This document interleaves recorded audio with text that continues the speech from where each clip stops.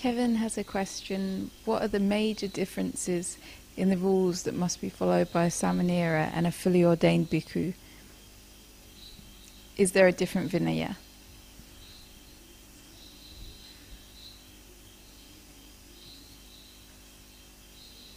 You want to go ahead? You know all about the differences now, no?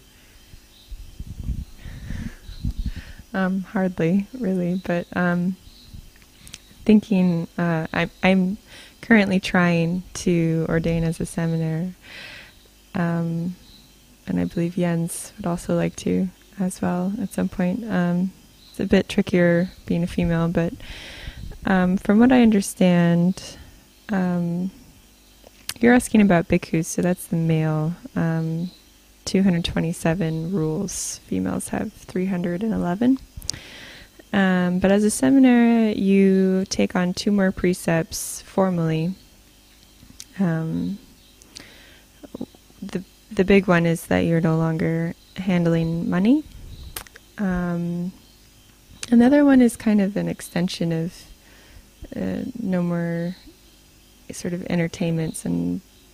No, actually, you only add 1 really. But the 7th one becomes 2.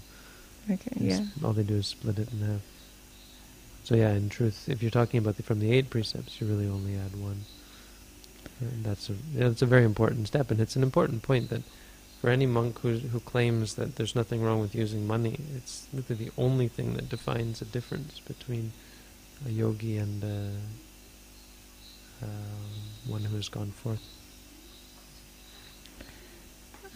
But I think the important thing, if you're ordaining as a seminary, maybe with the exception of some cases, as Bhante has said in Sri Lanka, people stay as seminaries so they can live the life of a recluse and still cook food. But I think in general, if you're ordained as a seminary, you're becoming a novice to become a bhikkhu, and therefore you're somewhat, or you're expected to be training as a bhikkhu while you're a novice, so that the day you do ordain as a bhikkhu, it's not a huge jump, a huge shift. And actually, I was just talking to Jens today. Yes. Sorry. Yes. I remember it, Jens. You had more hair than you. I was just talking about ordaining just a little bit today with Jens, and yes, sir. Yes. Sorry. It's funny because she's only known you for a very short time. We've all acclimatized too. And he was saying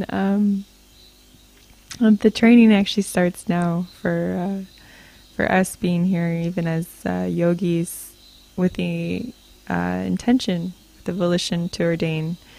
Should start now, gearing the mind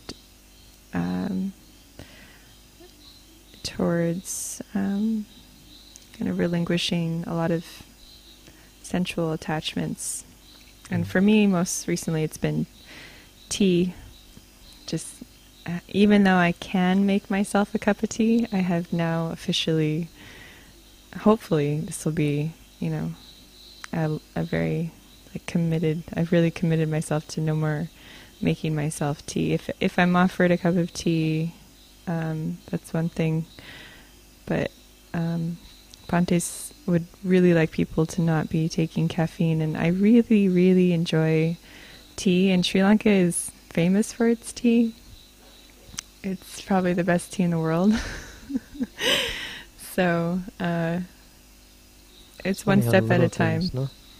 We get so caught up in the little things. When I was in Thailand, it was the same sort of things, but it was much later because, of course, the monks in Thailand are mostly not keeping the rules, and so I had to just pull myself up by the bootstraps, one rule at a time.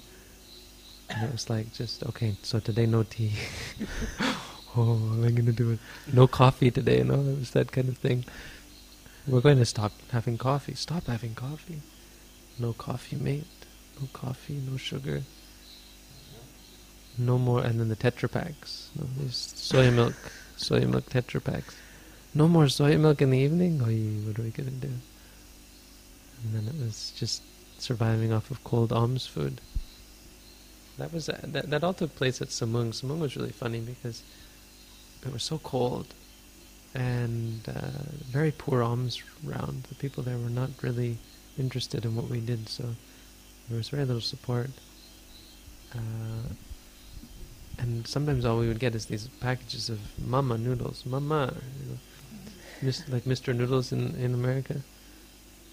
And we, I'd go back to the monastery and I'd collect together this rotten firewood because it was so wet and cold, and spend like an hour lighting a fire to cook these, not cook, but to reconstitute, to get boiling water and reconstitute these already cooked noodles.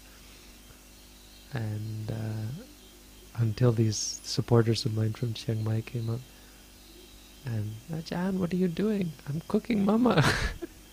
Mama noodles. Yeah. But it was really hard going. So that was all that we had, and then having to give up on top of that all of this other stuff. And Brian was very upset. Brian, you heard about Brian, this guy from the Dutch guy? He's actually contacted us again, joined our site. He was so upset at me. Come on, we can have something in the evening. What can we have? The soya milk. We can have the soya milk in the evening. No, we're not. Oh, and it was because it was very difficult. We didn't have any. It was just the two of us, and no one was offering us anything. There was no one. There was certainly no rice gruel in the morning. Off on alms round, basic. Quite a bit of alms food, it's true, but most of it was just like pork rind or sweets and mama noodles. So it certainly wasn't a good protein count or vitamin count. And then we were there in the evening alone. So I made some concessions. We had those belly fruits, those the little round fruits that you were going to buy at Anuradhapura. I know you were going to buy little round slices in the dried for making tea. They're big in Thailand, and we had some of those. And I said, okay, so we'll boil up some of these. And we sat there, the two of us, boiling up these bell fruit and making tea out of that and drinking it, because it's actually quite good for you. The problem is that you really shouldn't be drinking it daily unless you're sick, but we were bordering on sick with that sort of lifestyle, but it was fun. But I remember that period because it was a real challenge. The hardest part was not that. The hardest part was that we were so used to having soya milk and having tea and having these luxuries, getting what you want. Up in Samung, until I told the Mechis that we were leaving, and then they made me bacon and eggs and just luxury food because they were so happy that we were leaving. Oh, it was horrible. This is stories of my monastic life. Anyway, yeah, it's amazing how the mind can cling to its comforts. Yeah, actually, it's a bit ridiculous, but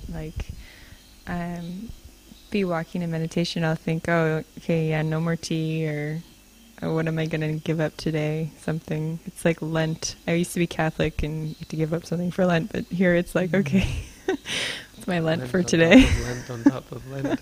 Lent on top of Lent. It's just adding all of my things, but I do watch this sort of inner panic, inner fear arise when I say to myself, "Oh, I'm going to give up." And it's funny because before I decided, okay, no more tea, making tea for myself, I had this mindset like, "Oh God, that's really going to suck. I'm going to be watching Kathy make her tea, and she's going to be like, oh, it's so good, and da da da," and talking about her tea all the time. And do you really tell her that? No, I never say that. Sit there drinking my tea. Yum. Tea is so great. I went to the restaurant the other morning. No? Oh, yeah. Okay. Like, oh, this is so good. I did sit in the restaurant the other day saying how great my cup of tea was, but I didn't actually know at that point that you'd given up tea, else I wouldn't have said anything. But it was a very, very good cup of tea, actually. Exceptionally good. These are attachments. These are attachments. No, I was going to say that I tend to find when you give something up that it's better not to think of it as, oh, now I'm going to give this up. But to think of it as, okay, now if I decide I'm not having this anymore, then I gain the sense restraint of not needing to worry about this thing. And just to say, like, okay, I'm no longer going to feel like lust for this thing or going to even think about it. I'm just not going to have it anymore. That's an excellent point. What are the benefits? I mean, that's the whole point. Yeah. It's a wonderful benefit thing. Yeah, you have to look at it more like that. And when you do look at it like that, it is more of a benefit. It takes away so much stress. Like, for example, here we don't have, at previous meditation centers I've stayed at, you were allowed to have Ovaltine in the evening, or milk, or soy milk, or lots of other things. And actually you would just get a lot more cravings for these things because you were allowed them. And here, when you just say to yourself, oh, okay, I'm not going to have them, then actually you don't feel so much craving for them. And you don't, it's something, another thing you don't have to worry about. It's another thing. Great happiness. That was what I wanted to say, is that the power that you feel, the stories that I was telling you about this guy who, I wasn't telling, we were telling the Sri Lankan woman about this man who threw his pint pot of rice, of beans into the river and said, I have conquered. Because he conquered. The power, at the very least, I mean, the power that you feel at not giving in to your desires, to be free from your desires. But that's really an important point, is that freedom from desires brings happiness. It brings power, it brings clarity of mind, and it brings joy. It brings true, unadulterated bliss that we don't realize. We think it's the clinging and it's the craving and it's the getting that leads to happiness. But as the Buddha said, for every desire that is let go, a happiness is won. He who would all happiness have must with all lust be done. Yes, sir. But the interesting thing is, the mind is very, very tricky. It doesn't matter if it's tea, coffee, or whatever. Like when I did the 21-day course here, I knew 5 o'clock-ish I'd have fruit juice, and the mind would start at, 4:30, you'd start thinking about fruit juice, and you start visualizing it. You can really see what's happening in the mind, and it wouldn't let go. Like, okay, now you're saying during the course, okay, I'm going to not have coffee, I'm not going to have no tea. And then you start craving for fruit juice. I mean, it's just simple little things, and it's so interesting to watch, and it's so difficult to let go of. Really. That's a big reason. I mean, the monastic life really does help. That's one really good way that it helps, is that, no, you may not have fruit juice. You may not get anything. You may not even get alms food. I mean, to have that fear in your mind every day is really a challenge. And there are times where you go without food. I mean, it's kind of, you feel ashamed as well because you're so weak inside. But the seeing of it, no? I mean, and this is another point, is that because you're giving up this and that, then you see it more clearly in every sense. But for sure, that would be a good example of the importance of, or the benefit of ordaining, because then you got no choice. There's no wishing for anything, because if you don't get it, you don't. I mean, and that's really why the rules are so comprehensive, that tea should only be, as a monk, tea should only be for medicine. Because otherwise that's how it goes, you're not allowed, you don't get fruit juice, well, I'll have some tea instead. Because tea I can keep forever, because the Buddha said tea can be kept forever. But it can only be kept forever if it's a medicine. So it's blocking up all the holes, I suppose. But in the end, there's the other point of what you're saying, is that it's really guard the mind, no? It has nothing to do with what rules you keep or what you abstain from. And that's a good point that Kathy brought up as well. You have to teach your mind what is truly of benefit. You can't just say no, no, no, no, no, forbidden, forbidden, forbidden, forbidden. The mind will not accept that. The mind can't accept that what it likes is a cause for suffering. You have to find it true happiness and bring it to true happiness. And so you have to see these things as a cause for happiness, or the abstention. I think we moved quite away from the question. I don't even remember what the question was. Really. But, The question was the difference between a samanera and bhikkhu. well, there's a good example. There's a good In terms of difference. rules. Is that samaneras are still and able. what they have a different vinaya. A samanera still can keep food, for example, still can cook food, still can have fruit juice of their own at 5. I mean, Nagasena was having it seemed like some trouble with that, like he was able to take what he wants and so on, and that seemed to be a distraction for him. It's a real encouraging thing to not have that ability. It's a test, and you're actually able to test yourself.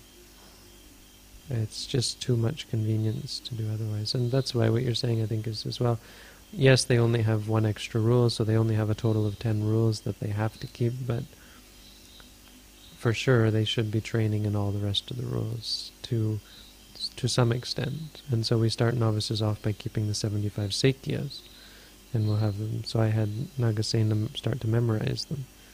But the most important is that you're keeping the Sakyas, which are considered to be appropriate for novices as well. And I must say that if I end up ordaining as a Mechi, one of the real pitfalls of that is that I still have that option technically to, make food or drink or... You can buy food. You can go to the restaurant as a mechi and not break the rules. Yeah, even handle money. Like I could give up all my money. I could say, I'm not going to make myself food. But what I find is that's much harder. Say at a monastery like this, where you don't even have the option of soy milk in the afternoon, cheese and chocolate. I mean, that's totally out of the question. When it's not even an option, it's much easier to just let go of it. But when the stuff is sitting there, and here it's not cheese and chocolate, it's kind of liquefied cheese and chocolate in a way. So you have this Viva stuff that's popular, and the Milo chocolate drink. And I don't know what they put in it, but maybe it's somewhat addictive or something. It tastes good. And then there's sugar and sweets, of course. Even on alms food, there's lots of sweets to tempt. But I think the Vinaya is like such a blessing to be, hopefully I will actually be able to fully ordain and have such a blessing that it's like, no, it's not even an option anymore. It's like a protection in a way. It's like not, because it's much easier to let go. Whereas, I don't know, maybe it's good to exert the extra effort. And say, okay, well, it is an option right now and I'm choosing not to, but it's much harder, I think. I mean, and then there's the cynical other side of it, is that it's easy to get egotistical about your rules. Look at me, I have all these, look at how good I am at keeping these rules, and so on. The Buddha cautioned against that. So the only final word is that it's important to keep them in perspective, that the Vinaya is not the most important, and the most important thing is that the person has decided to go forth. So whether they're a samanera or a bhikkhu, most important is that they train their minds, or even whether it's a layperson. So the most important is the guarding of the mind. There was this monk who had, we had this one already, this monk who had an Abhidhamma teacher who taught him all the Abhidhamma, and the monk who had and he also had a Vinaya teacher who taught him all the Vinaya rules. He thought, there's just hundreds and hundreds of things I have to memorize. I have to keep, he said, I can't even move my hand, or I can't even move my hand without breaking a rule. And the Buddha said, well, can you guard one thing? And he said, guard your mind. If you guard your mind, none of the rest of this is of any importance. Because once you can guard the mind and understand experience, understand things from an experiential point of view, and let go and see things clearly as what they are, then there's no difference. So the essence is the same. The person has gone forth, but the difference with the bhikkhu is that they've been accepted into the community, and this is important on another level as for communal harmony. As a person may use money without being defiled, but when a community uses money, you're just asking for trouble, and you get it. There's a lot of corruption, and new monks become powerful and corrupt and cause problems and destroy monasteries and so. Anyway, so yeah, different Vinaya.